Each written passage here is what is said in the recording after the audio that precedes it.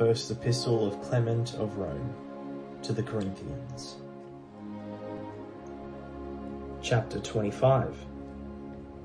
Let us consider that wonderful sign of the resurrection which takes place in eastern lands, that is, in Arabia and the countries round about.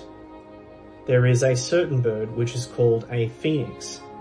This is the only one of its kind, and lives 500 years. And when the time of its dissolution draws near, that it must die, it builds itself a nest of frankincense and myrrh and other spices, into which, when the time is fulfilled, it enters and dies. But as the flesh decays, a certain kind of worm is produced, which, being nourished by the juices of the dead bird, brings forth feathers. Then, when it has acquired strength, it takes up that nest in which are the bones of its parent, and bearing these, it passes from the land of Arabia into Egypt, to the city called Heliopolis.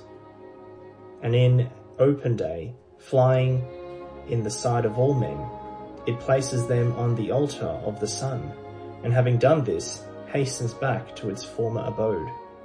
The priests then inspect the registers of the dates, and find that it has returned exactly as the 500th year was completed.